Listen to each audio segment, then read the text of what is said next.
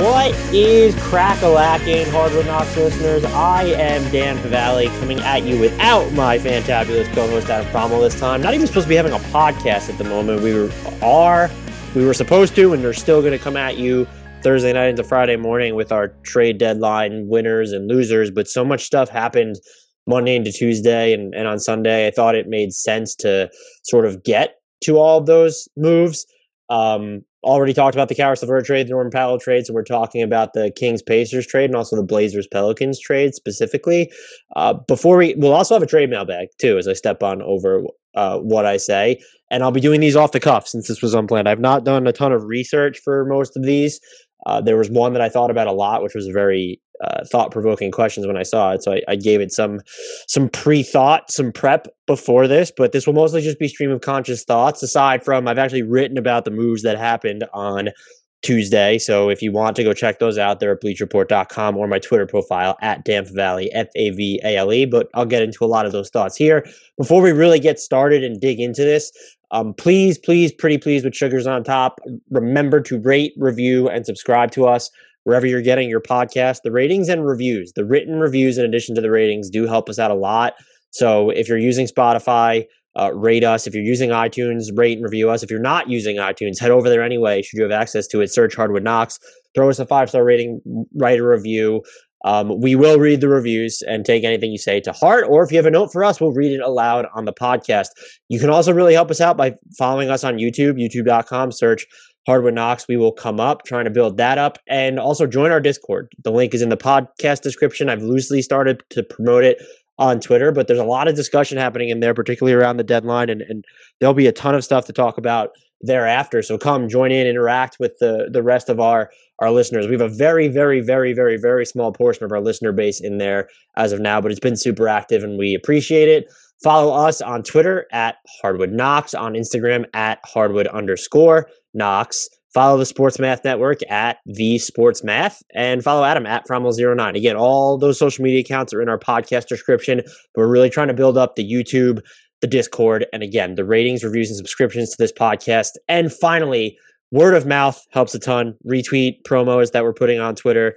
Tell people who you know are into basketball and the NBA at large about us. We think we do a pretty damn good job, or at least not an insufferable job, of covering the NBA in its entirety, and do so with a little bit of personality while also being thorough, but not taking it too serious. And if you disagree, hey, hit us in the reviews, but so long as you leave only a 5-star rating. That is out of the way. So the way I'm going to break this down is we have a lot of overarching questions about these trades specifically. So as I tackle them in kind, I'm going to try and get to any questions that pertain to them. And so I'll scroll through. I think we actually just had the most about the Kings-Pacers trade, but let's start with the first trade that happened, and it was the Pelicans acquiring CJ McCollum from the Blazers, who continue to tear their roster down. The rumor is that they're not really rebuilding. They intend to reload around Damian Lillard. That'll be part of the calculus. Let's get to the details very quickly. The Blazers are sending CJ McCollum, Larry Nance Jr., and Tony Snell to the New Orleans Pelicans for Josh Hart, Nickeil Alexander-Walker, Thomas Satoransky, Didi Louzada, a 2022 first-round pick, and 2 second-rounders. The first rounder that New Orleans is sending to Portland will only convey if it lands between numbers 5 and 14. That pick was originally lottery protected, owed to Charlotte. They reworked the protections on it. So now if it lands 5 to 14, it will go to Portland. However, if it doesn't, if it lands 1, 2, 3, 4, or if it lands 15 through 30, it will not go to Portland, and it's been phrased as that first-round commitment will still be a first-round commitment, and it kicks in to the future. I've yet to see the pick details on this, and I was going through it. This is 4 a.m. on Wednesday morning at this point, and I haven't seen anything. If I missed it, you can get at me. But the Pelicans have a treasure trove of picks here, so they can offer a lot of different things to Portland. Let's start with, so that I can timestamp this properly, let's start with the Pelican side of this. I think there are negative connotations when you see a team that's not a contender give up a first-round pick, and I just don't feel that way here. I was listening to, and this wasn't actually the basis of what I wrote when I gave the Pelicans some favorable thoughts, but I was listening to the In the Know podcast, another Blue Wire podcast hosted by Shamit Dua and Mason Ginsberg. Check it out if you're interested in hearing more about the Pelicans. And they noted that people killed the Pelicans for prioritizing cap space and then missing out on Kyle Lowry this past summer, as an example. And so now the Pelicans go out and just get a guy in CJ McCollum who addresses a need, and people are worried about the luxury tax implications because they have inside of $6 million of room now below the luxury tax, inside of $8 million, I think, next year, if the sheet I have is correct. And so that's just like a big deal because the Pelicans aren't going to win a championship in one of the next 2 seasons. I don't care. I understand that CJ McCollum is expensive, 2 years and basically $70 million left on his deal, but he addresses a big need for the Pelicans, who have quietly, their defense has outperformed their offense this season. A large part of that is Zion Williamson being out. An even bigger part of that is the fact that their backcourt rotation has been banged up and by and large just absolute shit. They are 28th, their guards, in combined 3-point percentage, and no backcourt is less efficient when it comes to off the dribble jumpers this season. Those numbers are per NBA.com. And so, yeah, CJ is going to come in. I don't know if he helps a defense that's been, roughly league average for over their past 30 games, at least when you look at the numbers. They've still struggled to get stops in the half court. That's been a little bit better since the new year. CJ's not going to help you control the glass. He's not going to help you. He's going to be a risk if you're getting screened. He's not going to help you prevent opponents from getting out in transition. But, and Josh Hart, let's not lose sight of them giving him up here. He was important to how the Pelicans were defending and the way that they were defending. I just can't bring myself to care because the offense was the bigger need right now. And this CJ McCollum contract, 1, they still have wiggle room under the tax. And 2, he comes off the books when Zion Williams' next deal is going to kick in. And so I'm not going to get into the logistics of, will Zion even be there? I'll just believe it if he wants out when I see it, because we've just never seen someone walk away from the type of money from which you would have to walk away, in essence. So, and just the injury this season to his foot and not having played, not knowing if he's going to play, he doesn't really have a ton of leverage to just be like, yeah, I'm going to let this ride. I'll play out on my qualifying offer and then enter unrestricted free agency. I just doubt that happens. And also, if that is something the Pelicans are worried about, you make a trade like this to try and maximize what's going on around him. I think McCollum is going to be a good fit next to Zion. He's played off the ball a ton in Portland his whole career next to Dame. He is shooting better than 36.5% on off the dribble threes over each of the past 2 seasons. He's been a mid-range maestro. I don't concern myself with the way he's going to age as much, I guess, as others. He's a bucket getter for one, but 30 years is not necessarily ancient. And we're talking about a guy who doesn't necessarily have to adjust his game as he ages, because it's not prided on explosion or playing above the rim. It's basically just the opposite. It's smoothness, fluidity, craft. So he gives the Pelicans some of those in-between shots. He can work as sort of a secondary setup man. He's improved with that over the years. I don't know if you necessarily want him running units on your own. I think it depends on the defensive personnel that you're going to have around him here. As the guys on the In the Know podcast did point out, there could be some overlap with Brandon Ingram offensively. That was just not something I gave a ton of consideration to when I was thinking about this trade in the moment. I just ultimately think, especially with Zion out for now, his experience, CJ's playing in Portland next to Damian Lillard, but also having Anthony Simons there, seeing some of the guard rotations that they ran out.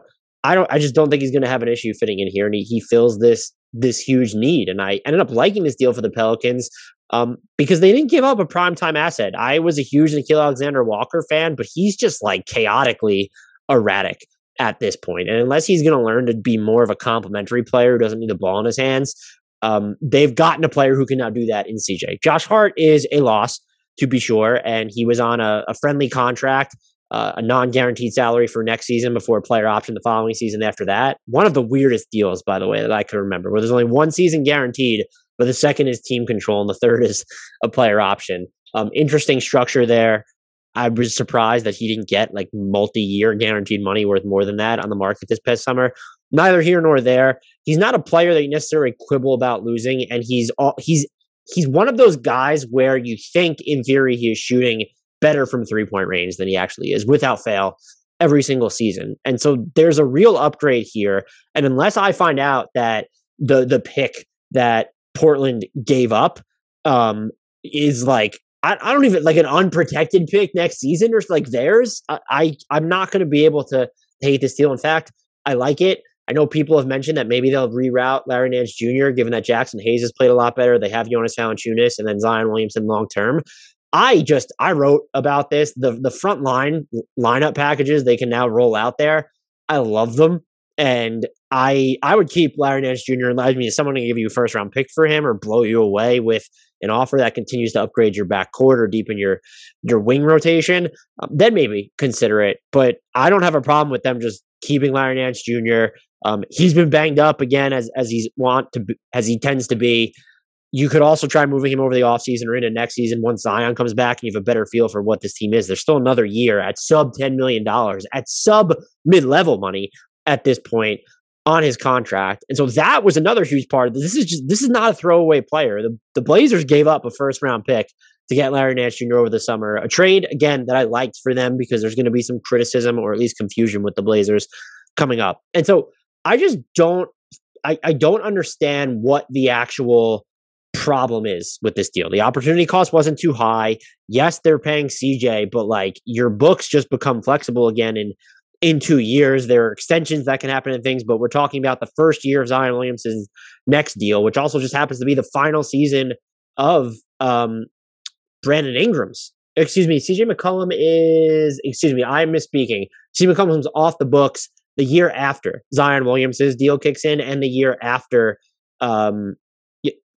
with 2 years left on Brandon Ingram's contract. So just to clarify, as I'm stumbling through that, McCollum, the final year of his contract will also be the first of Zion's big deal. So you do have a year where you could be incredibly expensive, but there's wiggle room to deal with next season. And look, you worry just about that when the time comes. You have Devontae Graham, the year that we're talking about, 2023, 2024. Again, that projects to be the first year of Zion's next deal. You have Devontae Graham at $12.1 million, Valanciunas at $15.4, Brandon Ingram at $33.8, and CJ McCollum at $35.8. The McCollum one is egregious. The Brandon Ingram one is very high. You'll have Zion on a max, presumably. None of those deals are movable. McCollum will be in his age 32 season, but unless he sucks as an expiring contract, you could still probably break him up into smaller ones, or there are something you can do there. Brandon Ingram's going to be young enough to where if he's continuing to play it at this level, you're going to be able to move him when he has 2 years left on his deal, including that one. And then Valanciunas and Devontae Graham, that's technically the final year of Graham's deal. There's a non-guarantee in his fourth year. Those are both expiring contracts that you can move there. Well, Jonas will definitely be a quality player. Graham's shot making has suffered. I'm interested to see if he's maybe the person who benefits a lot from CJ being here, just to sort of clean up his shot quality. I also don't know why you would play those two together that often. Certainly starting them for now, but just if you have the option, I would probably want Devontae Graham leading the second unit. You could use it as CJ, but he's just making so much money that doesn't really track with me. And that will be the concern, is how do they sort of defend like this? They don't have a ton of great options. Herb Jones is an absolute monster and it might be candidate. I'm not talking about just like rookie, an all rookie team. He might be just an all defensive candidate, period. Again, I haven't gone through that yet though. And you still do have Trey Murphy on this roster who gives you some positional malleability. It's not outside the realm of possibility where if you actually start playing him heavy minutes, yeah, he can log some time for you at the two. And so they have a lot of options here. And I don't think they tethered themselves to anything too restrictive, just to be honest with you. If you have a problem with them, with the opportunity cost here, I honestly don't know what to tell you. Cap space isn't going to mean as much in a market like New Orleans. We just saw it this past summer and they went out, they got a higher quality player who's been a proven performer through a lot of postseason games. If he's healthy, the Pelicans, who project to make the play-in at this point, when you kind of look at how the rest of the Western Conference is settled below them, they might be able to cause some problems. I mean, just in offense, what if we get to see a lineup of McCollum, Ingram, Valanciunas, and Zion Williamson, and then I'd rather see Herb Jones in there, but like if Devontae Graham is on the court for those minutes, like that lineup is going to be absolutely bonkers when it comes to scoring. Good luck keeping up with them there. And you now have this variety of ways that you can close games if you do, in fact, keep Larry Nance Jr. Could we maybe see some small ball five from him where, no, you don't want to put Jonas Valanciunas on the bench necessarily, but if Zion comes back, the Nance Zion front court with maybe Herb Jones on there as well is something I desperately would want to see. I like this trade for the Pelicans. It's an acceleration, I guess, but it's not an egregious one. I don't view it as David Griffin making this panic move. I know people believe he's on the hot seat, and he probably is.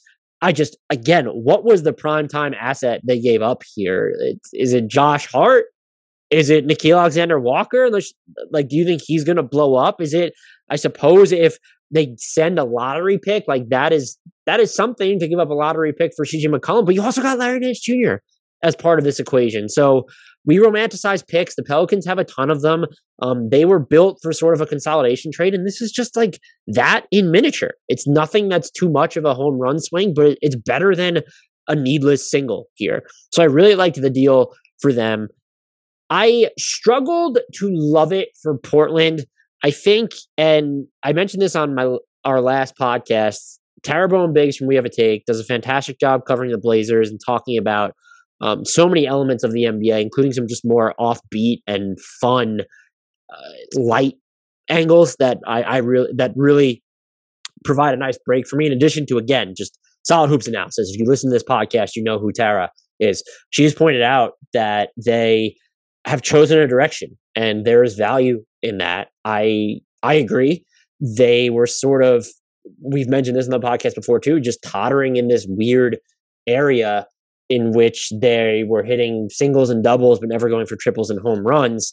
This is not a triple or a home run, but it sets you up to make that move. You could have more than $60 million in cap space this summer. You have this big ass trade exception now. Look, when you're listening to this, maybe it's dated already. Like, you just have expiring contracts galore at this point. Also, in Eric Bledsoe, Thomas Satoransky, you have an extra first round pick in your clip to be determined when it conveys that you can move. So they can continue to do things. And rumor has it, I think it was multiple reports, that they're still looking to kind of compete around Dame next season, making this a 1-year tank. They'll keep their pick that's lottery protected to Chicago at the moment. There's real thought behind that. I just think where I ultimately landed with the Blazers on this is it may be the right direction that they're headed, or maybe this was necessary and the newfound flexibility is valuable. But I just feel like they're carving out a less than efficient path to try getting where they're going. I kind of feel like they didn't need to do both of these Powell and McCollum trades where they're not getting just a ton of value outside of that flexibility back. Again, you really have to fall in love with Josh Hart or Nickeil Alexander-Walker, Keon Johnson, or that first round pick that New Orleans is sending. And it's more of a hodgepodge than something that's like this central asset that may say more about the market or the length of Norman Powell's deal, just because he had 4 years on it after this one. And CJ McCollum is 30, and he's on the smaller end for someone who's more of a two-guard, off-guard, whatever you want to call him. And was just so expensive in general. You could have ducked the tax this season and sort of reevaluated in the offseason when there would have been more roster flexibility around the NBA and perhaps more suitors willing to certainly go after Norman Powell. If this was the CJ trade you consigned yourself to, I know Norman Powell's game is predicated on more explosion, but I'm not necessarily worried about the way he ages, especially when we've seen the way that Eric Gordon has aged. There have been injuries, but he's still able to put legit pressure on the rim. I know those are two different players, but like they play sort of the same style where you don't necessarily want them creating, but he puts pressure on the rim and can hit threes. So I'm more optimistic there than most people. And maybe it just turns out that this was the necessary path, that this was the correct path. And right now, though, it feels sort of underwhelming. And I don't like necessarily zooming out to look back at, oh, these are what the assets were and these are what the Blazers turned into them. But the window that we're looking at here is so truncated that I can't help but think that way. And so dating back to the 2020 offseason, when they first traded for Robert Covington, these are the original assets. They've now effectively turned CJ McCollum, Gary Trent Jr., and 3 first-round picks into Josh Hart, Keon Johnson, Nickeil Alexander-Walker, Didi Louzada, Justice Winslow, Eric Bledsoe, Thomas Satoransky, a first-round pick, 3 second-round picks, that big-ass trade exception, which maybe they'll use to get Jeremy Grant, and then more than $50 million in cap space this summer. As my friend and colleague Brian Toporek likes to say, if the Blazers are lucky, they might be able to parlay that cap space or that pick or that huge trade exception into players who are just as good as CJ McCollum or Gary Trent Jr. So or some of the players that became part of this trade tree, a Norman Powell, for instance, Larry Nance Jr., for instance. It's underwhelming in some right now. And we can wait until after Thursday to look at the bigger picture. I'm not even shitting on the thought process here because the Blazers maybe they got frisky if Dame ever came back and was healthy, or if they were ever at full strength. They saw an uptick in play from Robert Covington off the bench before they traded him. Jusuf Nurkic is, when you look at his numbers, he's been really good for this past recent portion of the season as well. Were they a contender? No. And I liked a lot of the moves they made on an individual scale, but now that they're sort of just divesting them, I'm confused. And it feels like the kindest thing I can say is they went one too far, or we need to fast forward to really see what these deals are going to become. And you could say that about any trade. And it's fair that maybe we'll look back and this is a terrible take. I also recognize that Joe Cronin is inheriting a lot of the logistical obstacles here. That's not going to change how I feel about the value he's gotten in tearing down the Blazers. Again, the direction itself, as Tara's astutely reminded me, is valuable. And she's 100% right. And that's not something that I necessarily gave enough credence to in the beginning before speaking with her. However, the means by which they're getting there, they just feel too slapdash, too haphazard, too confusing, too uncertain, too ambiguous. And I need to have more clarity. The other element of this, if you want to look that way, is they now are going to pay Anthony Simons. He's had a spectacular year. He's hitting more of his off the dribble threes in recent weeks. He's shown that he can knock down stuff off the catch. I think he's really improved his passing. He's deferring on a higher percentage of his drives. His assist percentage is higher. He has benefited from playing alongside guys like Jusuf Nurkic or Norman Powell or CJ or Dame, who can take the one dribbles and hit shots, and then he gets credit for the assists. They're not these super complicated passes, but this is also not the same player we saw in previous years, who was pretty limited there. That's fine. And that the Blazers wanted to plan around this. They could have kept him anyway, and then you figure out your tax situation if you needed to then. It is pretty clear, though, I would think that I would be shocked if they don't re-sign him this summer. If they're looking at sign and trade scenarios because of Detroit maybe comes calling and likes the idea of him next to Cade Cunningham, which, frankly, I don't hate, depending on the cost there. Even in Indiana, they were teaming with cap space before they took on Buddy Hield, so never mind. But yeah, there's just not going to be a ton of teams with cap space at the moment, and I would just be surprised if the entire point of these moves feels like the Blazers wanted to reset. That's what Joe Cronin wanted to do. But also they were planning around Anthony Simons' next contract. And so I'd be floored if he's not there. I know people are just going to assume that this makes Dame more available. We got to the jokes are fine, honestly. They can be disingenuous. That's not going to bother me. They'll probably piss off some Blazers fans. If it's really all in good jest and you're not taking it too seriously. But if you actually believe the Blazers weren't in constant contact with Damian Lillard throughout this process, I don't really know what to tell you. And that, to me, signals a couple of things. He's either on board with this, which is not hard to envision if they're selling him on this sort of 1-year tank while he's recovering from abdominal surgery. And then also they're planning on giving him the 2-year max extension that he wants over the offseason. That's a very believable route.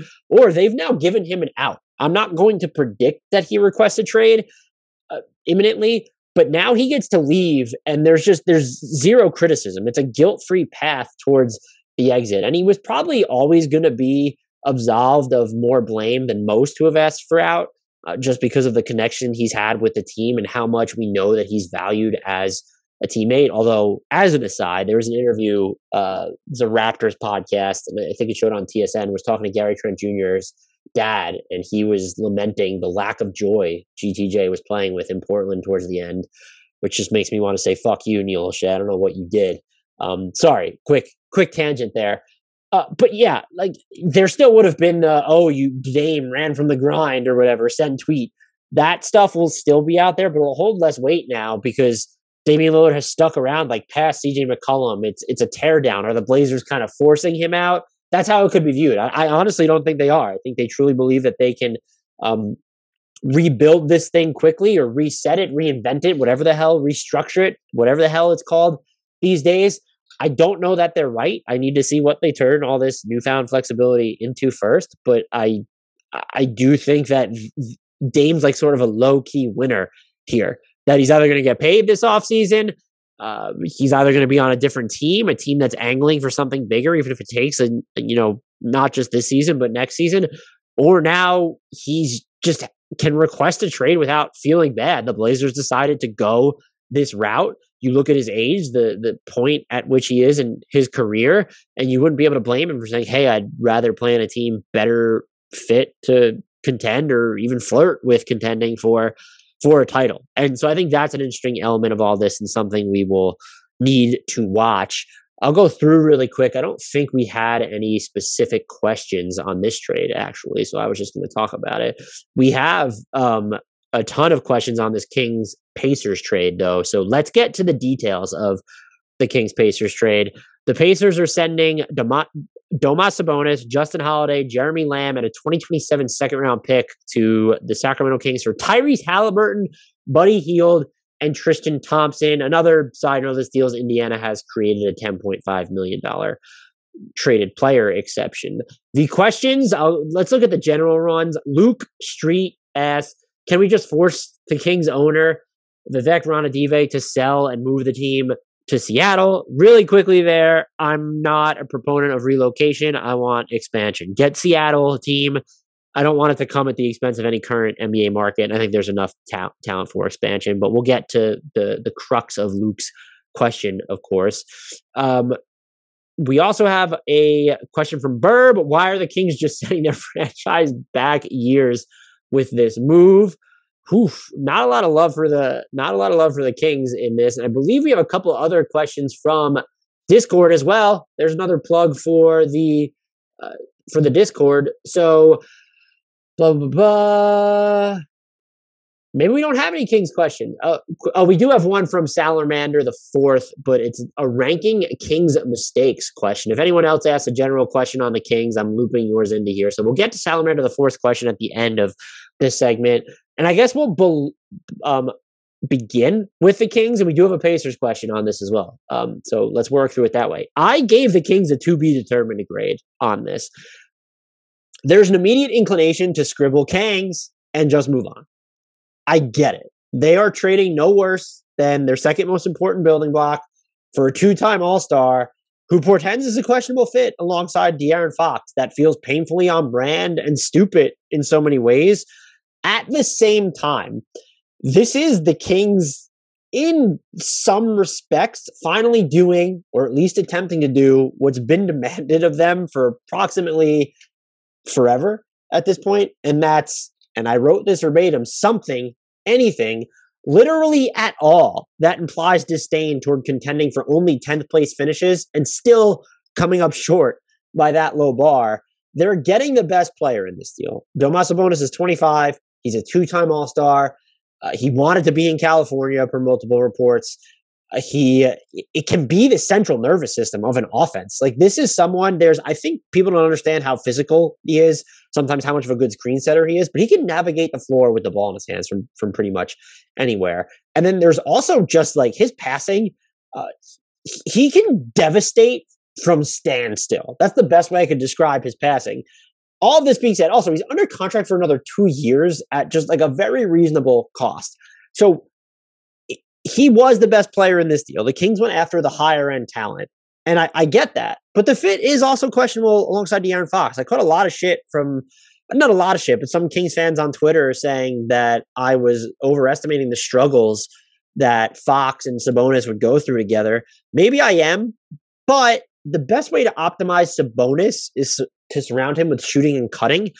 You're bringing some of that over in Justin Holiday, maybe Jeremy Lamb, depending on the day or if the Kings play him. But like, there isn't a whole lot else. You can picture like De'Aaron Fox, just blurring around away from the ball. But do the Kings have the half court spacing for him to do that? They traded away their two leaders in 3-point makes in Buddy Hield and Tyrese Halliburton. I'm not lampooning that decision. I'm sure getting rid of Buddy Hield was a side benefit for them, just given his body language and over the course of the past couple of seasons. It just seemed like this was fait accompli for divorce. They tried to trade him to the Lakers over the offseason, but LA pivoted into that disastrous Russell Westbrook trade and just so many other decisions. That front office in LA, my fucking God. Anyway, the talent play the Kings are making without surrendering a future draft pick is bold and is arguably necessary.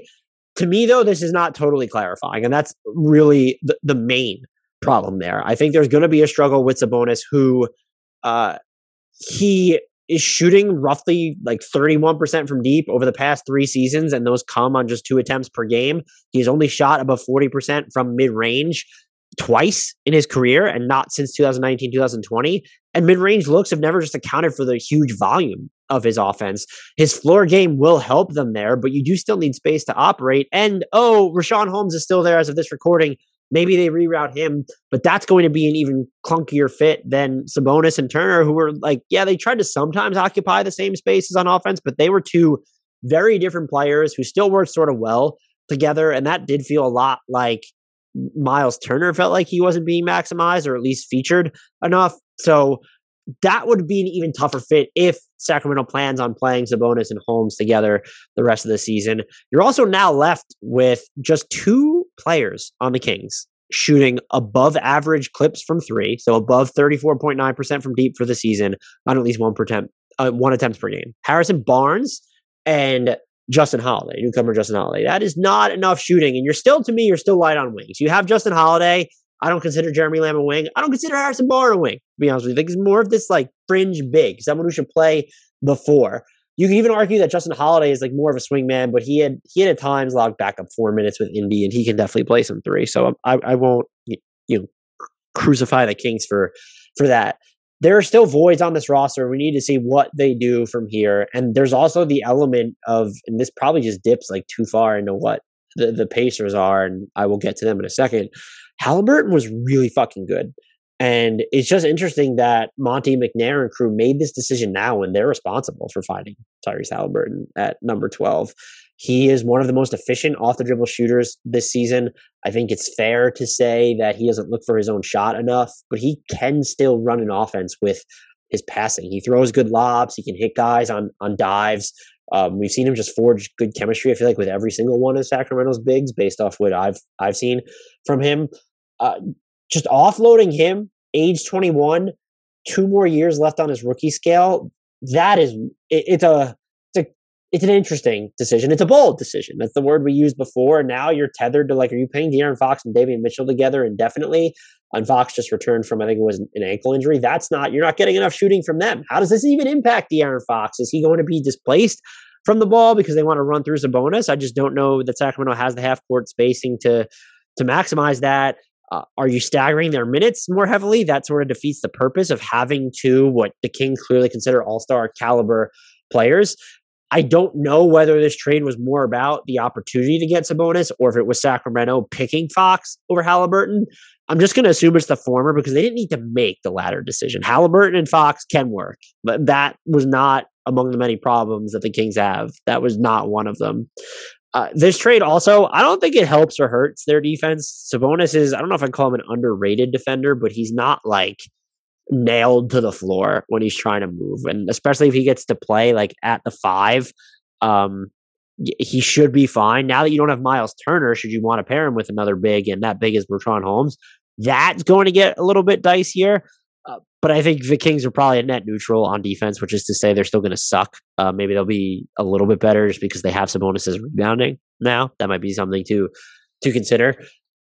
But I don't know what to make of this trade. I'm going to default, let me be clear, to skepticism. The Kings gave up a lot, and I love Tyrese Haliburton. I don't think he has a defined peak in sort of the best possible way. Like, this is someone who I still believe can be a star. I've seen people think that he just doesn't have that killer mode on the ball to reach that level, and maybe they're right.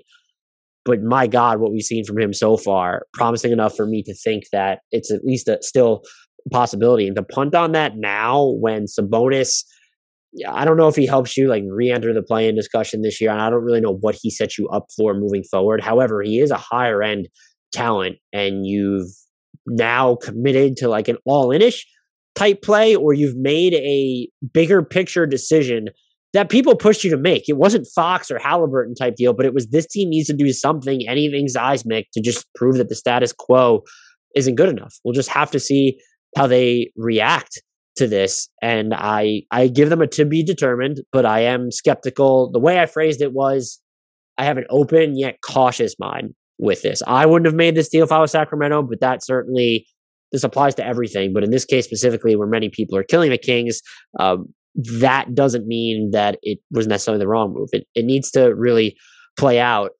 Speaking of which, Salamander the Fourth in Discord asked, can you rank Sacramento Kings mistakes? And the ones he listed are trading Hallie, not drafting Doncic, first round pick Thompson, Landry, and Sauce Castillo salary dump for cap space, firing Malone when Boogie was sick, not drafting Lillard as we didn't know if we had the money to re-sign Jason Thompson, so had to pick a forward. And then 6, letting Bogdan Bogdanovic walk for nothing. So the biggest mistake is not drafting Luka Doncic. It was clear among many draft nicks, and even those just like who only crash study for the draft leading up to that, Luka Doncic was the highest end and probably best player in that draft. You even could have gone the Trae Young route, but you go with Marvin Bagley. That was a huge blunder on Vlade Divac's mistake and potentially set the Kings back like years and years and years. Hasn't put them in a hole from which they can't climb out of. We'll have to wait and see. Doncic could have fit alongside De'Aaron Fox. You think Sabonis can fit alongside De'Aaron Fox? Luka Doncic certainly could have as well. I think number 2 was definitely, I think that was the 2015 offseason where they went to great lengths to create cap space thinking that they were going to end up with all these great players, and like Rondo was their crowning acquisition of that offseason. That's definitely number 2 for me. I'm going to say number 3 is firing Mike Malone. Like that was a team that had an identity and someone who had like built a real relationship with your franchise player at the time of Boogie Cousins, and you just got rid of him because the roster was banged up and you were still within sniffing distance of 500 at the time, if I'm not mistaken. That was fucking stupid. If you want to put that at number 2, I'm with you. I'm going to conservatively just put the Tyrese Halliburton trade here. 3 might be high without seeing how this plays out, but I think that speaks more to how I view Tyrese Halliburton. It's tough because Sabonis is so good that I don't want to diminish what he's able to do on the court. I just don't love the fit. And you had someone who was not only fit for the roster, but is a fit for any roster, and you traded him at age 21. And so you got a little bit older at the top end of this trade. I know Buddy Hield's like 80 or whatever he is now.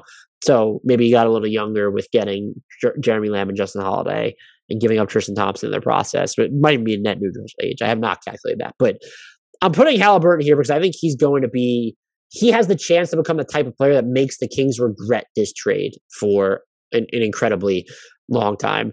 I'm then going to say letting Bogdanovic walk for nothing. I just don't, that's sort of a meh to me. And the only reason I'm not putting it last is because I think you have to put Lillard there, because if I'm not mistaken, he was even viewed as sort of like a risk when the Blazers took him at number 10, I believe it was. Again, I'm doing these off the cuff and from memory. So if it wasn't number 10, he was drafted 2012. Oh, he was drafted pick number 6. I'm an idiot. I don't know. I still remember people thinking like him coming out of Weber State, a 4-year player, was that too high? If you want to put that at number 5, I just don't know that he was the obvious pick. And maybe I'm misremembering because I'd only just started covering the league at that point. And it's easy to just look back and say, oh, wow, taking Thomas Robinson over Damian Lillard. I don't know if the Warriors would have taken him if they were in the Kings position. Like they still maybe would have drafted Harrison Barnes. Bradley Beal was definitely someone, Anthony Davis and Bradley Beal, that was just known as that draft, and everyone was tripping over themselves for Dion Waiters. And I remember everyone falling in love with Thomas Robinson. I'm more forgiving on that type of a miss when I don't think Damian Lillard was the consensus pick there. That's more of a what if type of moment, and I'm not sure how much I'm prepared to ding the Kings for it, although I thought Damian Lillard was drafted 10th for a second, which was, I guess, making me think that he's Austin Rivers. So, and look, there were a lot of landmines in this draft. I mean, the Kings could have ended up with, like, what if they had taken Andre Drummond and he ended up carving out a better career than Thomas Robinson, but that might have been more dangerous to them, just knowing that they had another quality player. I also believe, if I'm not, Harrison Barnes would have been a fine pick there for them. But like, what would Terrence Ross have done for them? He was the 8th pick in that draft. Maybe that's about an average outcome as a player. Could they have taken Austin Rivers? I don't remember him being in the conversation at the top. They could have, maybe Cleveland doesn't take Dion Waiters and they end up with him. That wouldn't have done anything. This was the Davis, Beal, Lillard draft, and that's no disrespect to Harrison Barnes. And of Davis and Beal being obvious picks, Damian Lillard was not as obvious. It's not the level of, Draymond Green went at number 35. I totally understand that. Or Will Barton dropping to number 40, or Middleton was in this draft too, right? He was middle of second round in that too. So like, Damian Lillard was clearly closer to the top of those boards than not. I don't remember him being the consensus decision there. So that was an interesting question. It was also a reminder that the Kings have made an awful lot of fucking mistakes. The Pacers end of this though, and we have a question on the Pacers. Actually, another Kings question from Comeback Orlando Vooch. As it seems the Kings want to start winning now, does it still make sense for them to move Barnes to where, and what's the return they'll be asking for? I don't think that it's the right move to move Harrison Barnes if you want to win. He's just like, he makes a lot of sense alongside Sabonis if you're using him at the 5. He is like their best 3-point shooter now at this point. So I don't know why you get rid of him. You also probably need his defense more. I mean, you have Justin Holiday now. So I don't think the Kings got worse defensively, much worse, if at all worse, as part of this trade. Maybe they even improved a little bit. If you are going to move Harrison Barnes, like, first round pick and player that you're willing to keep, is like Minnesota willing to do a first and Jaden McDaniels for Harrison Barnes. I know that they're really high on Jaden McDaniels, but it's become pretty clear that he's not like this efficient, high volume 3-point shooter. So maybe they're more willing to make a deal like that. But that, if you get an offer for Barnes such as that, or if the Knicks are willing to, give you salary and like consolidate some of the picks that they still have left over. They got rid of Charlotte, but they have Dallas's in 2023 and then all of their own. And they have a couple enticing seconds as well. So if it's like sort of that type of a trade, or maybe are they willing to get I would say if you're leaning into a rebuild, like, yeah, maybe you're intrigued by Obi Toppin, but to play alongside Sabonis, but you're not, and you're trying to win. So I would definitely keep Harrison Barnes. That's a great question though, because this effectively takes Harrison Barnes off the board then. And you have to imagine that between he and Jeremy Grant were just considered like the top at like prizes. I hate calling players prizes, but like the top potential additions at those like bigger wing spots, or the guys who can play the 3-4, and maybe Grant even thought could be a 5 and can even take on guarding some 2s. Barnes is not going to do either of those things. And now he's off the board. And so I wonder if that drums up the asking price for Jeremy Grant, or maybe the market is just sort of that stale. But yeah, I would be pretty surprised if Sacramento ended up moving Harrison Barnes at this point. So, and to address Luke's question, if we didn't already, like, I just don't think the move can be billed as that much of a blunder at this point. And I don't know that this is Vivek's call. I would assume it's Monty McNair's. I know Ranadive has to sign off on it, but like McNair is like, this is a victory lap for him. Then Tyrese Halliburton draft pick is this monstrous victory lap. And so the front office would always fall on the sword anyway. But yeah, for Kings fans, they were broken up about losing Halliburton. I don't blame them. And I hope that their fortunes change soon, because there is, that fan base, there are some that will talk themselves into any King moves, but any move the Kings make, but I would categorize the Kings fan base as just one of the more collectively self-aware ones that tries to find like the bright spots where they can, but they understand that this organization is really fucked up time and again. And so that sort of just blows for them. The Pacers end of this, I think this was more of a no-brainer from them, even if you didn't think that Sabonis was the most likely core player to go.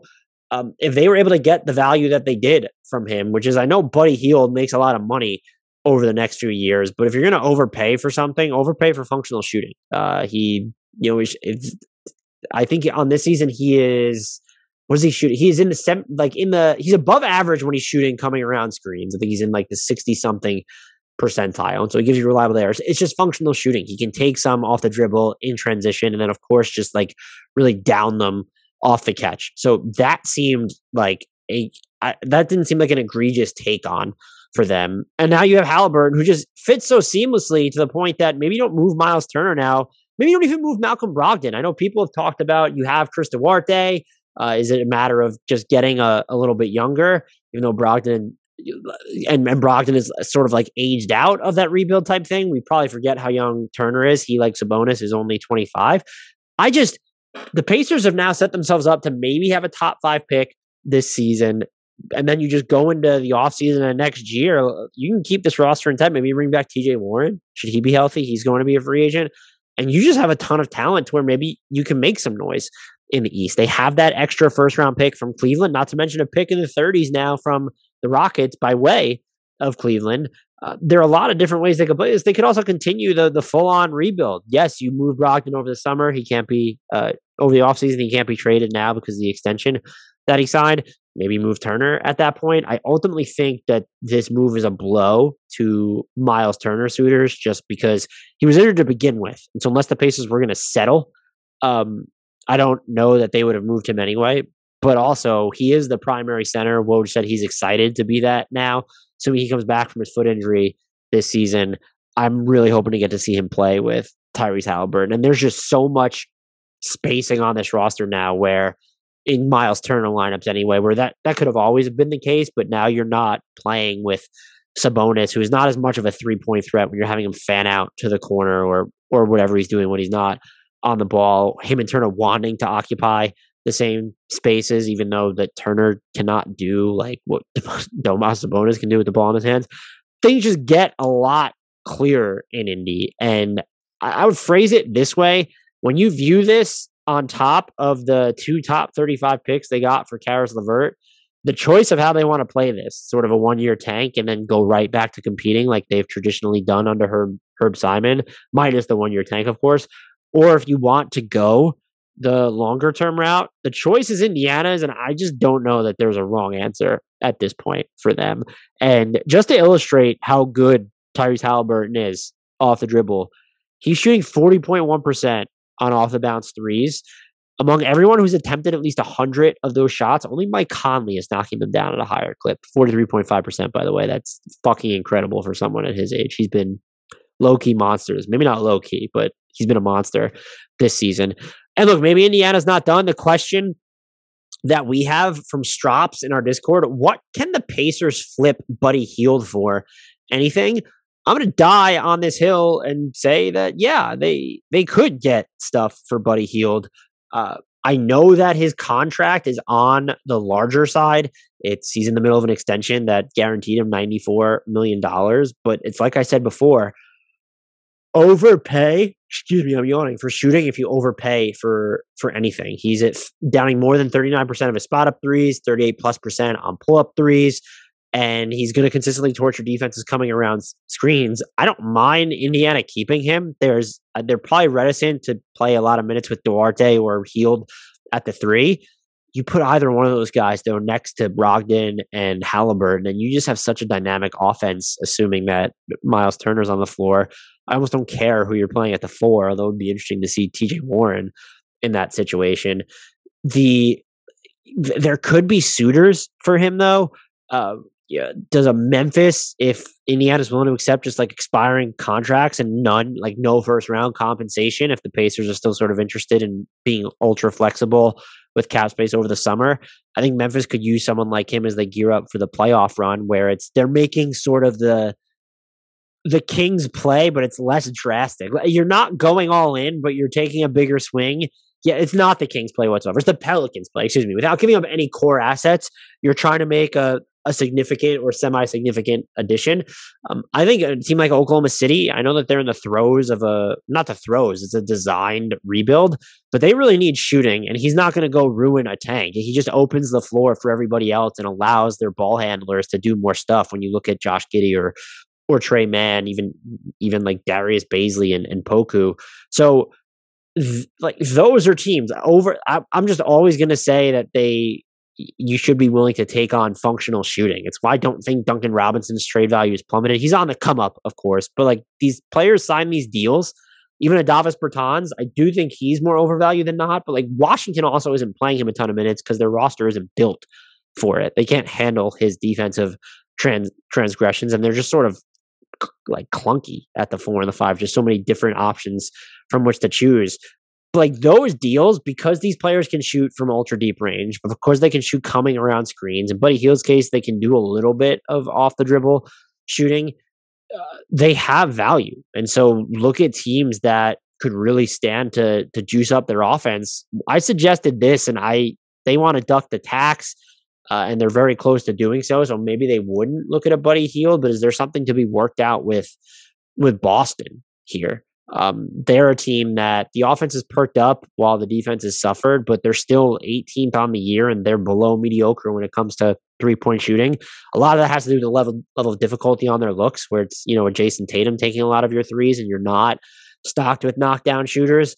Buddy Hield sort of gives you that element. And so could there be a team like that interested in him? Yes, absolutely. And I would, if you told me the over under on the number of teams that are willing to acquire Buddy Hield without demanding the Pacers give them an asset and while sending something back, whether it's expiring contracts as the value or just low end draft equity or just sort of a distressed prospect, let's set the over under at 4.5. And I think I would take the over on that. I might even go as high as 5.5. So the shooting is always going to have a spot in the NBA. And it doesn't concern me that the Pacers took on his deal. Some people might look at this and say you normally get some draft equity as part of a trade for a 2-time All-Star who's also only 25. Those guys do not crop up on the market that often. That being said, you also don't get a guy like Haliburton that often, just not even 2 years into his rookie contract and already showing so much, not just promise, but real impact. He's already making the team that he was on a better player in just so many comprehensive modes.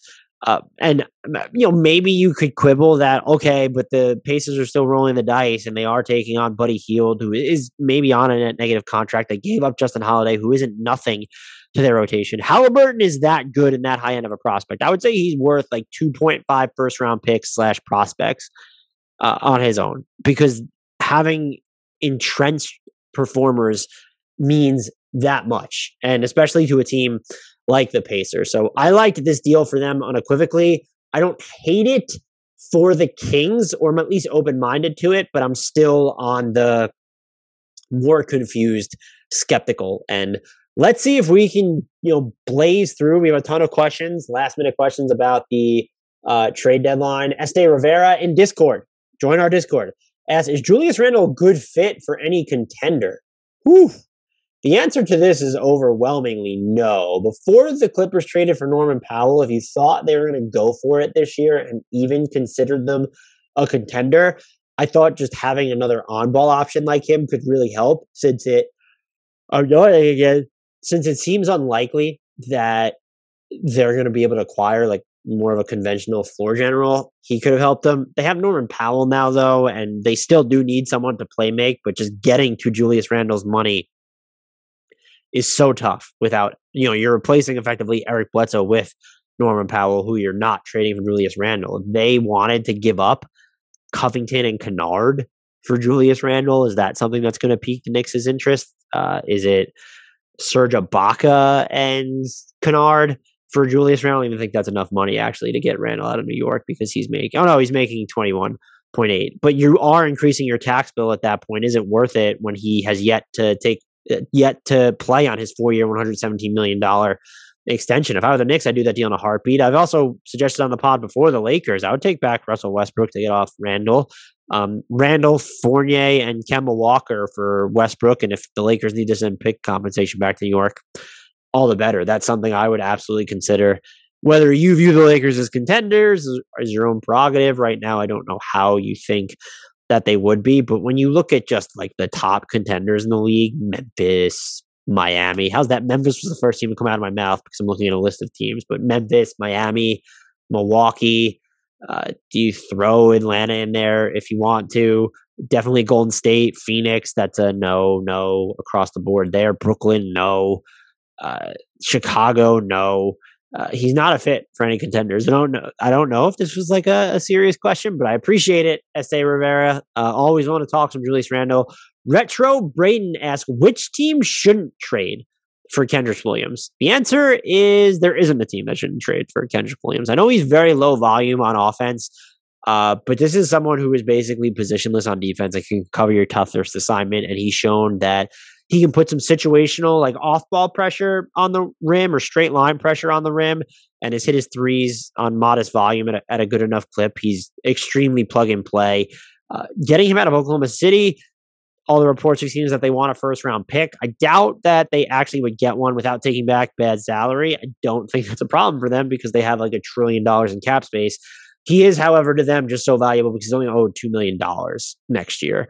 So this is someone that's not just a rental. He's on a bargain deal through at least next season. Every team should want him, though. I don't know if there's a team that should give up a first-round pick.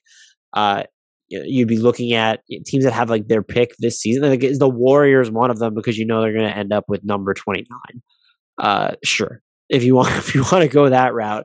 But yeah, I'm going to be curious to see whether he gets moved and what the value is on there. I would expect to be as part of just a bigger trade with 3 or 4 teams where maybe, you know, the primary team in that deal is getting someone else in addition to a Kendrick Williams, or they're using other teams to get off different types of money, or OKC's taking on different types of money to up the compensation they could get. But Braden, yes, everybody should want Kendrick Williams. Jokic MVP asks, is there any way Utah can retool on the fly before the deadline ends? That's a question we've tried to answer a bunch of times on this podcast. The latest deal I came up with was Jordan Clarkson and Joe Ingles in a 2026 first for Eric Gordon and Jayshawn Tate.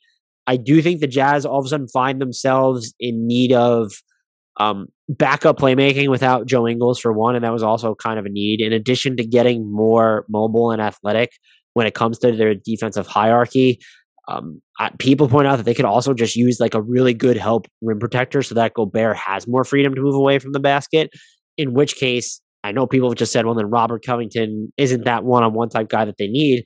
That would be true, but if you want someone who's just going to be on point with his rotations, do you look at Robert Covington? Should the Clippers be able to move him? Are the Clippers even willing to help a conference rival? My guess would be that's not something that would hold them back just because this season, whatever they're trying to do is not their season. I still stand by, like, is there a deal to be had at this point involving Josh Richardson and Dennis Schroeder? Maybe you don't want him on the Jazz as your backup point guard, but you need one at this point. Like Joe Ingles is the backup playmaker is gone. Boston looking to get out of the tax does sort of complicate that package. You could use Bojan Bogdanovic as the primary bait. I absolutely would not do that, but you have the similar structure of Jordan Clarkson and Joe Ingles. So can you take back other money? Dennis Schroeder, Josh Richardson, that's going to get you to about, $19 million this season. So can you take back, who else might Boston not want? Just in the mid-end salaries, it's a little bit tough there. I think what's more, Bobo, let's just say, like the salaries come closer to evening out in that 3-for-2 scenario. I just don't think that they're going to be looking to dump Romeo Langford or Aaron Nesmith there. Maybe you just get involved the third or fourth team, but like Boston isn't, maybe they want to get off Al Horford, but you're not just sending Al Horford somewhere. I know people have mentioned and I don't know if you're giving up a first round pick for that. Like giving up a 2026 first for Josh Richardson and Dennis Schroeder. I've been higher on Josh Richardson's season this year than most, but I don't know. That would be tough. Is Boston in love with Jared Butler at all? Do they actually like the idea of having Jordan Clarkson? Because they could kind of use another shot creator who's not the Dennis Schroeder type. Clarkson's not trying to set people up, and the downhill pressure, he's going to stall out before the basket more, but he's kind of more of a stabilizing offensive force. I feel like perhaps the bar's like not super high there, but that's another player that they could target. Josh Richardson primarily, but they do need sort of a backup playmaker at this point. I don't really know where else to go with them. They've been mentioned in I don't think there's a Harrison Barnes sweepstakes anymore. They've been mentioned the Jeremy Grant sweepstakes. I don't know how they beat out offers unless no one's giving good offers for Grant, in which case I wonder if Detroit just holds on to him. They could do the 2026 and 2028 picks of their own, that is so risky. And you better believe that you're not only so win now, which is easy to buy into because the Jazz are that good at full strength. You have to believe that you're going to be able to pick up the pieces should anything go wrong. And a lot of people are wondering whether there'll be major changes should this team flame out in the playoffs once more. So there are bigger needs, it feels like, on this roster. I just don't know that they're readily addressable. Again, Josh Richardson or the Eric Gordon, Jae'Sean Tate scenarios feel like at least some realistic possibilities. I know people have mentioned Marcus Smart. I just don't know that Utah has the juice to get him. I understand that he's about to go on the 4-year, $77 million extension or whatever it is, but like that dude is a ridiculously good defender. It's a fortunes turning defender, an all defense guy, like just lock. I would, or at least perennial candidate there. And you can talk about the shooting and erratic playmaking out of the pick and roll. He's still so valuable to what Boston wants to do on the defensive end. Can guard effectively 1 through 4, basically. I'd be curious as to what the cost is, and matching money gets you 2 points. I mean, like Dennis Schroeder and Marcus Smart. If you want to have the backup point guard who's not Marcus Smart there, working Josh Richardson and Mark Smart into the fold this season, that's actually fine. You can do Marcus Smart and Josh Richardson for, I mean, the Jordan Clarkson, Joe Ingles package, but are you giving up 2 first-round picks, 2026 and 2028 for that? If you view Marcus Smart's deal as a net negative, you're not going to do that. I think some people might view Josh Richardson's $12.2 million salary next season as net negative as well. And so I would understand. I just don't think 1 first-round pick gets you that deal from Boston. Marcus Morris could theoretically be interesting. I don't think he's exactly what the Jazz need, but he could play some small ball 5 for you. That's an upgrade over Rudy Gay minutes there if you're still even going to commit to small spurts of those in the playoffs. And you could definitely play 4 with him next to Gobert. What do the Clippers want for him? Look, it comes down to, you're going to give up your 2026 first-round pick for Marcus Morris. Like, that's your best asset, because I don't know that the Clippers would value a Jordan Clarkson since he's not an actual point guard. It certainly would. It could shave a little bit off their tax bill. Marcus Morris is making, what is he at this season? 15, I think, something. Let me go to the salary sheets here. 15.6 million. And so Jordan Clarkson for Marcus Morris would work straight up. But if you're the Jazz, are you adding to your own tax bill? Like, that's just something that you would have to consider. And I just don't know that that's enough to get the Clippers to part with him. The Jazz are in the market for players that every team is probably prioritizing. I'd be curious what the asking price is for Josh Hart in Portland. Are you giving up a 2026 first for Josh Hart? Again, that's what a lot of these questions are coming down to. Portland has no need for Jordan Clarkson long-term, even if they're willing to take on his money as part of that deal. You could look for lower-end options like a Torrey Craig, who's still in Indiana. But I think you have to ask yourself, can this player be top 8, top 9 guy in a playoff rotation? Torrey Craig is just iffy. Is he hitting his threes? How much offensive rebounding is he providing you with in addition to all that defense? Utah's in an interesting spot, and I think they need to be aggressive at the deadline. We have 2 questions on the Thunder. Christopher from Discord asked, what contract dump do you see the Thunder taking on, and how many draft picks are they getting for it? Maybe that's tongue-in-cheek a little bit, because they have a kabillion draft picks. They're going to take on some money, and they're going to end up with plus draft picks at the deadline, because that's what always happens. Given how much cap space they have, which is, I think, almost 36 million. It's over 35. It's over 35 million. There are going to be a lot of people that, moving other players out of there, like they can take back some real money, or the Sixers are going to look to dump Tobias Harris as part of a Ben Simmons trade. Or what if they're just planning in advance of a James Harden pursuit? I would be somewhat surprised if anything that drastic happens. It feels like they'll wind up taking on money as sort of like smaller mid-end money as the 3rd or 4th team facilitator in a trade where a contender needs to trade out a lopsided number of players. And, you look at the contenders who are going to be the most aggressive on the market, like an OKC could help out a deal with Atlanta should they decide to consolidate. Even a Toronto, they've been shopping the Goran Dragic plus a first-round pick, but if they need to include like a Malachi Flynn, or if a team really wants to cut costs, and they don't want Dragic? Like, is there compensation that could be sent to OKC? So if they get a larger salary, I would almost expect it to be an expiring contract. There's also, but I would more so think it's like, is this going to be like a Phoenix with Dario Saric? Can they be, if the team that Phoenix is trading with doesn't want Saric, recovering from a torn ACL this year, it can definitely help a team next year, I think, but maybe they just don't want his mid-level-ish money on the books. Is OKC willing to take on that? What would be the cost of it? Is it a second round pick? So that would be more my guess, is that OKC won't take on any money. This is just a prediction. I'm not saying they're unwilling. They won't take on any money that sits on their books beyond next season. And so these like long-term deals that maybe you expect them to absorb, it would surprise me more if that actually came to fruition. Maybe we'll be shocked just because we've seen it just with this deadline. Like, I don't think a lot of people expected the biggest fireworks to happen so early on when we're not that close to Thursday. I also thought about, could there be a team like the New York Knicks that's looking to get out of some of its newer money, aka Evan Fournier? There might be teams that actually value Fournier. And maybe that's what, if they're going to take on longer term money, you look at players that you could sort of rehab their value. I don't think it needs to be a Buddy Hield.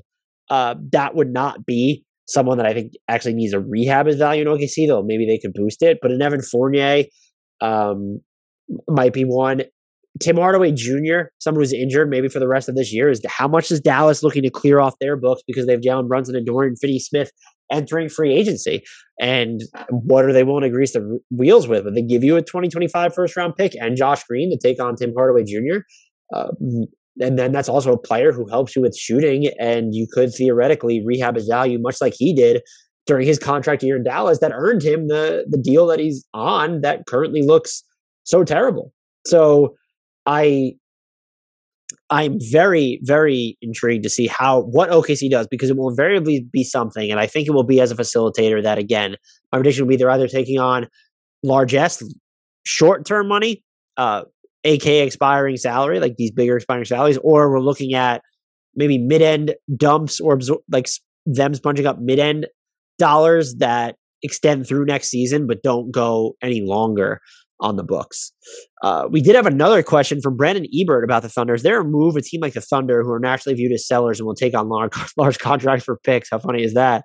That could be done to actually improve their roster going forward. I kind of hinted at this before with them, but it's shooting. Can they just sort of open up the floor for everyone in the half court more? I mentioned Buddy Hield already would be an interesting acquisition for them. I wouldn't say no to Evan Fournier if the Knicks were definitely looking to get rid of him. Tim Hardaway Jr. is different. He's injured right now. I'm also just wondering, like, is there a distressed young shooter that maybe they should be willing to take a flyer on? And I don't mean distressed in the sense of worthless, but just like, oh, this guy, we don't really know what he can be. Let's get him in here, though, and maybe he just proves that he's a lot better than expected. And I'm not thinking of like a Rui Hachimura in Washington, who should not, like, that dude should probably be banned from taking threes at this point. No one springs to mind there, but I'm just going to keep coming back to Buddy Hield with them, apparently. But yeah, shooting, if they wanted to. I mean, are the Heat looking to get rid of Duncan Robinson, or are they trying to, there was a report they were trying to make a play for Christian Wood. They would have to move Duncan Robinson as part of that deal. Does OKC just try and get involved there? Those are the types of players. I thought they should have made a run at Garrison Matthews in free agency this past summer.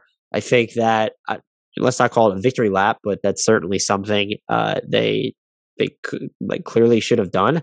They're just trying to think if there's a Luke Kennard, if Los Angeles is really looking to get off of his money, which that extension, it never looked so bad when you looked at the guarantees, but it looks better now. And maybe with the acquisition of Norman Powell, them wanting more of a ball handler, or are they just looking to cut their tax bill? Do you take on him? Like, he is someone who could really just help your offense. So yeah, that's where I pretty much land. Maybe a Malik Beasley from Minnesota is another one. Again, I'm not giving up value from OKC to take these players. I'm absorbing them, probably not outright, but as part of these other deals. And that would be, most of these are longer term money than I predicted that OKC would actually absorb. But I would take these players to help facilitate other deals because they could really help my team. If there's a would-be seller that we could see becoming like a surprise buyer at the deadline at this point, I mean, I think the Kings and the Pelicans kind of took two off the board. And it's funny just because the Pelicans are always going to be buyers. We didn't know what the Kings were going to do. So there's definitely that to consider. Portland might be the answer here just because they're all of a sudden being linked to Jeremy Grant because they want to have like this expedited rebuild or retooling or whatever you call it. I think also Washington could be a surprise buyer. They were interested in Sabonis. Beal is going to be out for the season now with a wrist injury, so you would probably argue against them doing that. And a lot of people might think that, hey, should you get off of Spencer Dinwiddie now since the fit has been so tenuous? He'd probably rehab some of his value now that Beal is gone, to be honest with you. His minutes without Beal have looked better for the most part this season. But, they have Kentavious Caldwell-Pope, they have Kyle Kuzma, they have Deni Avdija. They look like they're planning on keeping Beal beyond the season. Do they look like they do something frisky? And this doesn't count because Toronto is not going to be a seller, but they are the team that I'm just looking at and I'm like, they could do something big. They're the middle rung playoff team right now that feels like they are one player away from being just a lot more than that. So let's go with Washington as the most, and I'll throw Portland in there too, as like the other most likely sellers. We've seen Portland sell already that could wind up being buyers before Thursday, 3 p.m. Summers asks, how would you compare the values of Anthony Davis and Bradley Beal if their team wanted to sell on them this coming season? Does one command a much bigger package? This is interesting. Both of them are 28. I do believe Anthony Davis is the more transcendent player, but teams are going to place higher premiums on shot creation, and Bradley Beal could still be not just a point of attack scorer, but like the engine of your offense there. No, you don't want him to be your point guard. And we've seen some like weird fits with him and Spencer Dinwiddie this year. He's also not been great when shooting at threes, but we know he can hit threes at a higher clip than that. The other thing that could factor into this, Beal's having season-ending wrist injury right now. Has a season-ending wrist injury right now. This feels weird to say that, but like Anthony Davis is more injury prone. The other thing here is if we want to go deeper into this, if you're acquiring Bradley Beal this summer, here's what's happened. It's either as part of a sign and trade, so he's on this longer term contract, or it's an opt-in trade. And that just implies that he's willing to sign a contract with you long term, because why would he leave, so many long-term years on the table if he didn't want to play for that team? Or he signed with you outright, which there are no teams that project to have cap space I would predict that for, in which case you have him for a ton of years. But this was a trade. So it's either an opt-in trade, which he's not going to a team that doesn't know it will re-sign him long-term, or it's an actual sign-and-trade where he's under lock and key long-term.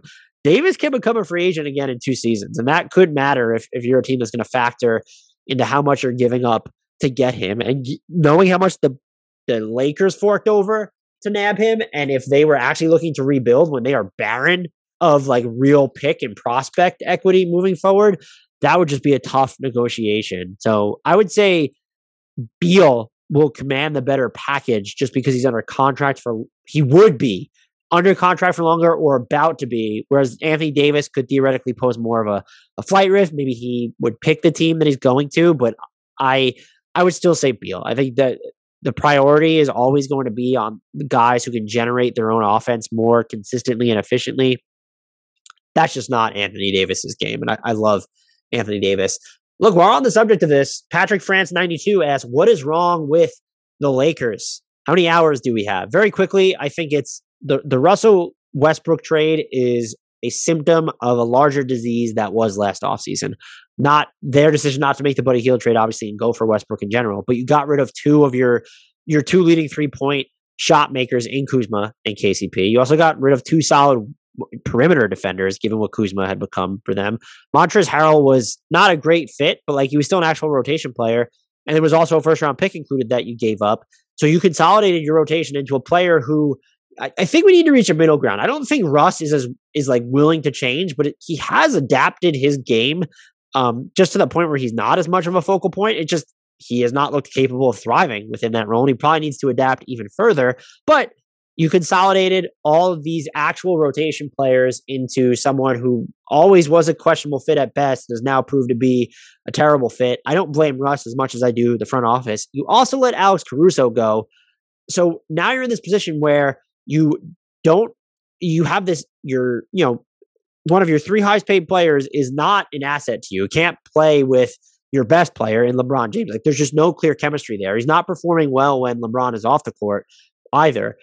And you have this glaring lack of 2-way players You have so many one-dimensional players who are only going to help you at one end, but then you also just have a bunch of aging guys in outsized roles. And I think that this is all combined. That plus the decisions made, the moves not made, is really just coming back to haunt them at this juncture. They are still going to be a threat if LeBron and AD are healthy in the playoffs, but I think Shaq said that the Lakers are right where they want to be because they'd rather face Phoenix than Golden State in the first round.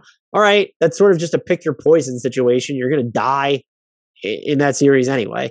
So that's what's wrong with the Lakers to me. I don't know if they can do anything. The 2027 or 2028 first round pick plus Talen Horton-Tucker plus Kendrick Nunn package has probably been shopped to no end. I would be just absolutely like mind boggled if that gets them a Jeremy Grant, or if there were other moving parts that could help them get a Harrison Barnes should the Kings even move him.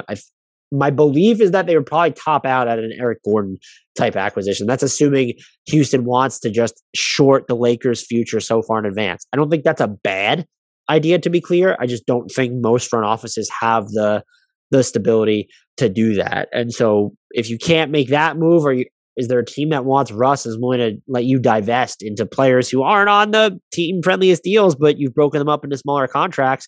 Are you willing to include a first round pick as part of that equation? This isn't going from Russ to John Wall. It is like I was outlining. I think we outlined these trades here is that if you traded Russ to Houston with some minimum contracts to take back the 4 players in Nwaba, Tice, Eric Gordon, and I forget who the other person was, DJ Augustine, just looking at their mid-end salaries, or trading him to the Knicks with minimum contracts for Julius Randle, Evan Fournier, and Kemba Walker. Are those types of deals out there? I honestly don't know. Failing all of that, you need to hope that you just get lucky on the buyout market. You need wings. You need two-way players in general. Those are not players that you're just going to find on the buyout market. You could wind up perhaps deepening your rotation, though. And we've seen Malik Monk emerge. Talen Horton-Tucker has had higher highs in recent weeks, but I still don't, the fact that they're turning to him for off-ball offense in crunch time before Russell Westbrook that's not really encouraging so much as just indicative of how poor of a fit Russ has been. And Harrison Fagan pointed this out for Silver Screen and Roll. Russ is clearly in his head at points in the game, and he might be throwing shade in post-game interviews and what he's saying to AD and LeBron on the bench, but he just looks out of sorts, which really sucks because Russ at his peak was a great player, and I don't think he's been as stubborn this season as many people believe. I just don't think he's effective, even when he's sort of adapting his role. We have a few more questions here. Let me get through them because then I'll be able to get to every question. But Hoop Informatis sent a bunch. I'm going to settle on this one. What's the greatest market inefficiency in the trade market in terms of low cost per impact provided through acquiring? So I'm assuming that we can take contracts out of the equation here. I think that there's like this stigma against players who are on the perimeter, but they're not quite wings, and yet they don't necessarily have the ball skills of lead guards. They are, you can call them two guards, what if you will, but the Norman Powell's, for instance, just based off how the final 4 years of this 5-year, $90 million deal were being viewed clearly if the Blazers only got what they did for him. Or even in Eric Gordon, when there's questions about, how's that final year of his deal or final guaranteed year so far going to look when he is going to be age 34 next year, when he's had some injury histories, when he doesn't, he's passed this year, but like you don't want him running your offense. Even just the way that Marcus Smart's contract has been viewed, or even someone like a Josh Richardson who can shoot and defend, but you don't want him operating off the dribble too much. I think we can place more stock in those players. Richardson has been valued more highly more recently because just like 3-and-D being an actual wing size, and Marcus Smart is probably on the more extreme end of the spectrum, but it seems like as these players get paid is what I'm getting at. They're not viewed as valuable previously. And I know that can be the case with any player who gets a big contract, but for these sort of archetype of players specifically, maybe there's a real hole in their game, like we just talked about with Gordon and Norman Powell. You don't want Norman Powell running your offense. Maybe some situational pick and roll is sure, but you want him attacking the basket or shooting threes. There's a shit ton of value in doing or in providing rim pressure and consistent three-point shooting. That's exactly what Eric Gordon does. I think with Marcus Smart, guarding up and down the positional spectrum, and the fact that he's comfortable taking off the dribble jumpers. He's been probably I haven't looked at this in a week or two, but the least efficient off the dribble jump shooter this season. But he's also had years where he's been, I think it was 2 years ago, he hit like 40 something percent of his off the dribble triples on real volume. Not part of his strengths necessarily, but there's value. And yeah, he could be sloppy in the pick and roll, but this is someone who could still dribble and run the offense better than a Norman Powell. And so once you get to like those, when you like 6'3", 6'4" guys, I would say maybe even 6'2", depending on like their build, who are not even like, they're not even the CJ McCollums, because maybe you just don't trust their ball skills as much as a Maestro.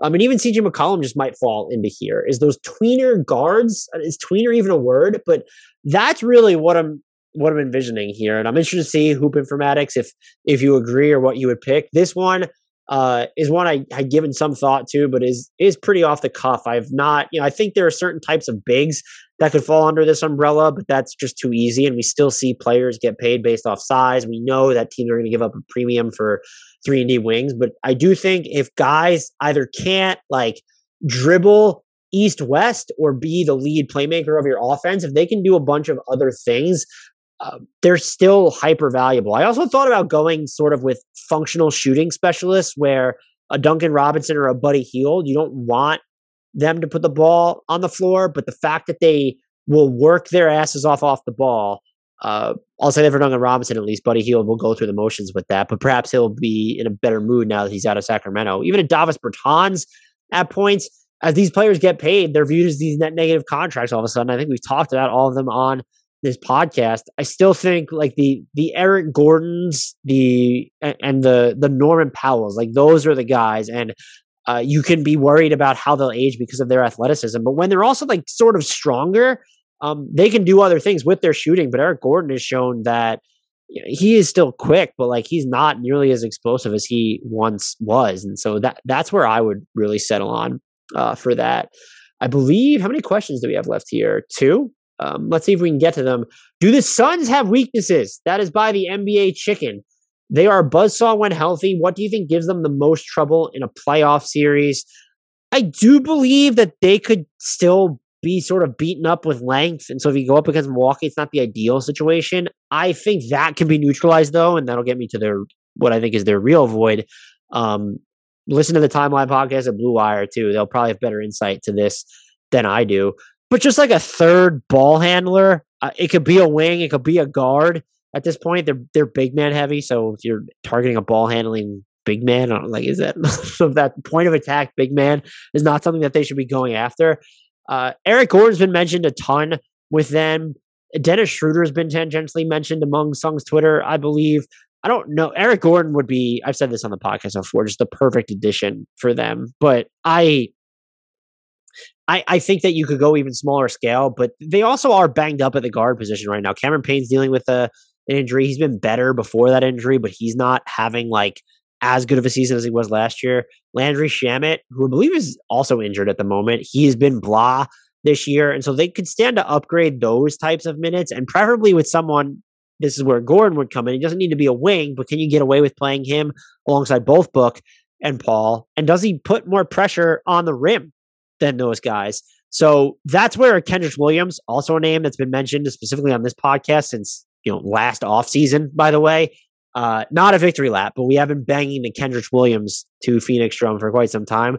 Predominantly want him off the ball or working in straight lines. The fact that he just gives you so much positional malleability on the defensive end, he would be another guy that you could look at. I thought briefly, and I actually think I mentioned this in the offseason preview we did with the Timeline fellas, of a Josh Richardson for this team. I just don't think he provides enough of the ball handling. Like he'll give you a lot of defensive options, and will space the floor. And so okay, you've upgraded the Landry Shamet minutes if you're acquiring him, but you don't want Josh Richardson running your offense there.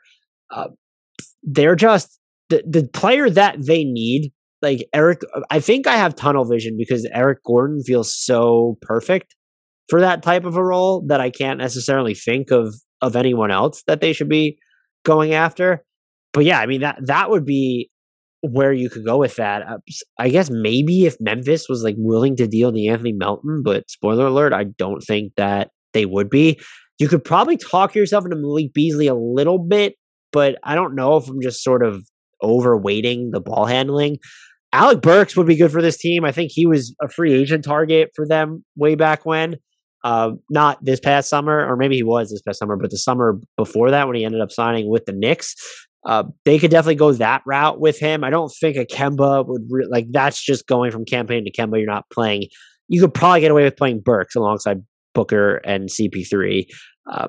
But Burks probably doesn't provide enough rim pressure, but he has shown he can not be totally mutilated when he's defending on the wings against certain players. A Fournier would be a no for me, just going through Knicks there because they have so many of those pieces. Gary Harris doesn't have enough ball handling, even though he's shooting better on drives this season. Also makes just so much money, which is Phoenix has the flexibility under the tax to do some things, but they really have to step ladder their way to get there. The timeline folks, when they came on this podcast, mentioned Harrison Barnes. Don't think Sacramento's going to move him now, and that's probably a trade where you actually have to give up more tangible assets. And are you willing to give up Cam Johnson at this point? Would be the name plus other stuff, obviously, for Harrison Barnes. I don't know if they'd be willing to do that. A lot of people mentioned Jeremy Grant. Again, I think you run into an asset problem. I also don't think he has enough ball skills to really help. He would help. Let me just we've seen that he can work in ISO, but I don't know playoff setting him on the ball. I would prefer them to have Eric Gordon versus Jeremy Grant, even though Grant opens up a ton of them for them defensively, and maybe you consider him someone who's more likely to crack closing lineups. I do not know.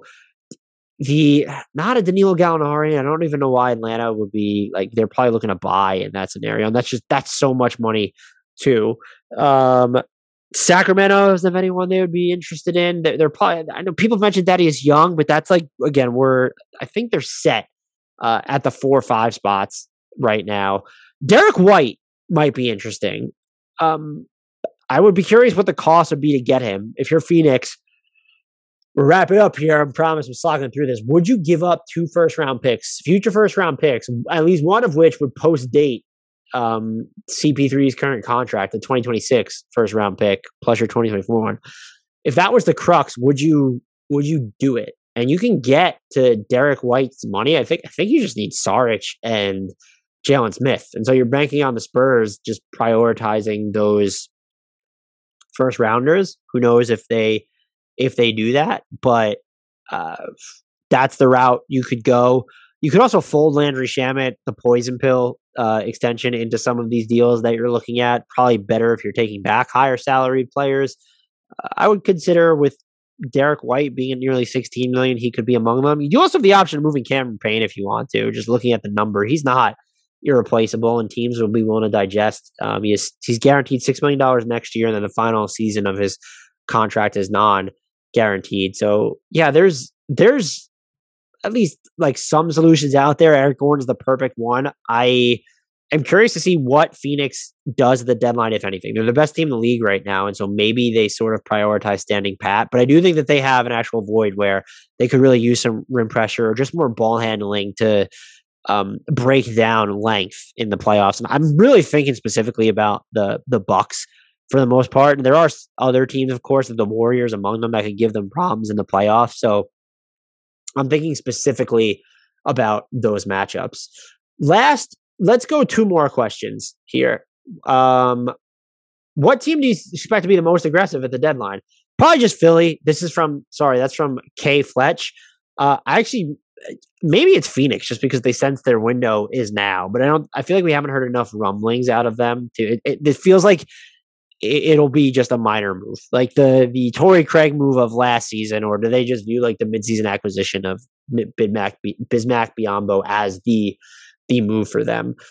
Philly, just because I'm sure they're in all these Ben Simmons trade talks. If you're kind of looking for not a cut below, but a less obvious example of a team that is really seeking upgrades, I want it to be Toronto. It's Utah. I don't mean to step on the toes of Utah again, but I think it's Utah. Them, or maybe Chicago, just seeing Cleveland having loaded up. What's going on in Brooklyn, you do have to consider if they're at full strength. The Bucks look like they're playing better of late after their malaise. You have Atlanta perking up. Boston is perking up. Does that motivate Chicago, even with injuries to Alonzo Ball and Alex Caruso, to do something? I'd be against making the Patrick Williams all-in special offer this trade deadline, especially I just don't know what players are available that are worth that. But can you get someone like a Josh Richardson or a Marcus Morris would help this team a ton. And so I'm going to say Chicago or Utah will be the most aggressive. I wish that it was Toronto or Memphis, the two teams that I think have actual assets to move, and I feel like are one player away from being really special. I did want to mention the Bucks because the reason we're recording this podcast is because Ty Windish of the Eurostep podcast, you should check them out. Also a Blue Wire podcast. They cover the Milwaukee Bucks, asked if there could be another Hardwood Knocks. I don't know if he actually going to listen to this. I don't know how often he listens to us. I know he helps promote us, and I appreciate anyone who listens, especially when they cover one specific team. Really, I think it means a lot that people tune into a national podcast when we're at a time where localized coverage means a lot, and it should mean a lot, and it's a great time for podcasters and writers covering a specific team, and they're able to provide just such good insight. The Eurostep among them, but for me personally, I like covering the league at large, even though it can be stressful and exhausting at times, and it does mean the world to me not to be too gooey and mushy when people who are predominantly covering one team, even though if you're a fan of the NBA or one team in the NBA, you do kind of find yourself following along with everyone else. The fact that anyone listens or would even consider our existence is pretty cool. But I'm just going to talk some Milwaukee Bucks trade. I came up with a Milwaukee Bucks trade specifically for Ty Windish. And there's really two.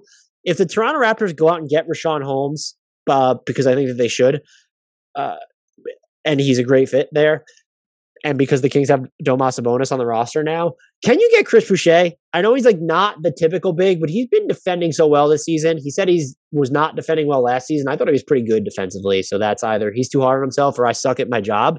Maybe somewhere in the middle, I would lean towards I suck at my job. But he can kind of not three ball isn't falling, but he spaces the floor in general. And I think over the past couple of years, he's gotten better at navigating off the ball when going to the basket. If you wanted to use him as sort of a rim runner, but you could play him with Giannis, you could play him with Portis, you could play him with Brook Lopez if you want to. The trade that I actually had, trying to find the Bucks a big man and just going back, watching a little bit of Dante DiVincenzo, specifically after I listened to the latest Eurostep podcast, where if you want to really get into the nuts and bolts of Greg Monroe's body composition, that episode of the podcast is for you. They got into a lot of other cool stuff, obviously. If Milwaukee's dead set on getting a big, I don't think they're going to be able to find like their PJ Tucker replacement, although maybe I had like a poor man's PJ Tucker replacement here. Let's talk about the Knicks. I have no idea what the fuck is going to happen in Brooklyn. Like James Harden, I think he does want out. Kyrie Irving is playing in like every eighth game, or like and he wouldn't be available if they're in the play-in tournament. Like, they have injuries galore between Joe Harris, LaMarcus Aldridge is banged up. Their front court rotation is a mishmash. They have Nicholas Claxton headed towards free agency. I wouldn't get rid of him because he's so important to their switching defense, and they have to switch on defense when they're at full strength, but they're not at full strength. And Claxton's hardly ever at full strength, and he is entering free agency, restricted free agency, so they have the rights to match. However, they do need like more two-way-ish players on the perimeter, and I know Dante DiVincenzo has been bad this year. I'm willing to give him a little bit of a grace period given how much time he's missed. If you don't put the ball in his hands that often, he can still give you some impact as a mover and shaker away from it. And I just feel like his standstill three-point clip, while I have not checked it specifically, his three-point numbers are not pretty. They are actually the opposite of pretty. I just feel like he could help that team. And his defensive range would certainly help that team. Someone who you could say, hey, I'm going to play him with Bruce Brown and or DeAndre Bembry, and that doesn't make me feel like shit about shrinking the floor on the offensive side, which I think you probably do feel a little crappy if it's Bruce Brown and DeAndre Bembry playing at the same time, which has happened a little bit this season. So the structure here is Dante DiVincenzo, who I do think probably has less value than Claxton, even though he like fills or is more an archetype of player teams would be more inclined to invest in. But Dante DiVincenzo and that 2025 Indiana second round pick for Nicholas Claxton and Javon Carter. The thought process here is maybe the Bucks want another guard with DiVincenzo leaving. Carter is shooting the ball well over the past few games, and the Nets have needed to play him because they're so banged up, and you don't have Harden, you don't have Kyrie. But the thought process here is Brooklyn actually shaves money and creates a roster spot with the move. And the Bucks added their tax bill a little bit, but maybe the Nets are more concerned with their tax. tax bill. Milwaukee can also try and jettison one of their other minimum contracts into, hey, maybe it's OKC's, give them something so that they're net neutral in the salary department here. But that works. And Brooklyn gets out of the final year of Jevon Carter's deal, which is worth only $3.9 million. But again, their tax bill is through the roof. And maybe Milwaukee just like that dude will defend his butt off end to end. And if he's going to hit threes, like bubble Jevon Carter, that dude was a caps lock problem. I would love that for, I think, both sides. If you're going to move Claxton because you have faith that, okay, LaMarcus Aldridge is going to be healthy. We trust Blake Griffin. We think we can get real run out of Day'Ron Sharpe. Maybe it all falls apart there. If you're looking to sweeten the process for Brooklyn here, and look, Milwaukee is part of this. You wouldn't keep Greg Monroe around so that you do have that roster spot to play around with. But if you can continue to find other teams to help you, get rid of another one of your minimum contracts. Maybe it's a Rodney Hood, Semi Ojeleye, and then take back as part of a separate just transaction because they're all on minimums, James Johnson or Paul Millsap. Paul Millsap would almost be ideal. He has not looked great this season. He's also not with the Nets at this point because he wasn't really playing. And I think he was more helpful to Denver last year than people credit him with. And if you're just trying to load up on your front court with different types of options and you walk away with Paul Millsap and or James Johnson, but James Johnson's been playing for the Nets again because they're so banged up front, including with stuff Nicholas Claxton was previously dealing with, but also LaMarcus Aldridge. Paul Millsap, Jevon Carter, and Nicholas Claxton. Jevon Carter, Paul Millsap, Nicholas Claxton for Donte DiVincenzo. Break it up into transactions. An Indy second round pick. If you need to give up another second round pick as the Bucks, I would still do it. I like Claxton's fit there that much. Not the largest center, but he can just really move around the floor and he can lock down point guards. And so, that I'm just imagining Claxton playing with Giannis, imagining him playing with Portis. That's something that I could envision working really well. I don't know how much the Nets value Claxton. They should highly, but if they believe in Donte DiVincenzo and they know that they really need like players who are twos / maybe can guard up to threes or even help them out defensively at the one, like just two guys who can actually profile as two-way players on the perimeter, aside from KD and Joe Harris, two-way players on the perimeter. Let me make that, because it's not, Cameron Thomas, great, one way. Kyrie Irving, not going to be, when he's healthy, even this like beacon of defense. Ditto for James Harden. If they acquire Ben Simmons, I don't know if that makes it more or less intriguing for them to do this deal. I might argue that it's more intriguing because then Ben Simmons is there to sort of anchor your defense. But yeah, I think Nicholas Claxton is like I don't think he's been talked about as someone who's available. I don't know if they've talked about it on the Eurostep podcast previously, but Ty, I might tag you in this when I promote it, but what do you think of my Donte DiVincenzo second round pick for Jevon Carter and Nicholas Claxton? That is the basis of it. Nets fans, you can get at me there. And also to sweeten it for Brooklyn, you further cut your tax bill and would create a second roster spot, force Milwaukee to find a way to send someone else out. Maybe two someones if they want their tax bill to remain net neutral, like I said.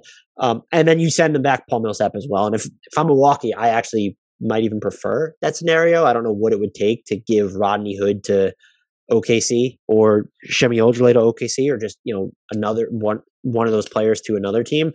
That is the framework here that I am thinking. And I believe that is all the questions that we actually had. I'm going to scroll through this really quick because I might as well finish it, every single one of these questions, if we have them. Nope, I believe I got to all of them. Oh, this is our final one. What team is always active at the deadline? I needed to have researched a question like this. I think I saw a study, though, that in the history, it's actually the New Orleans franchise that is averaging the most trades per year. Their existence was shorter, and this was a few years ago that I saw it. If I had to ballpark it, I feel like we always see stuff happen in Toronto, Cleveland, or does it feel like Orlando is always doing something at the deadline without even looking? I want to know your answer. Get at me at Dan Favale, Favale, or at Hardwood Knox. My official answer is just going to be, is it even like, I just feel like in years past, Memphis was really frisky.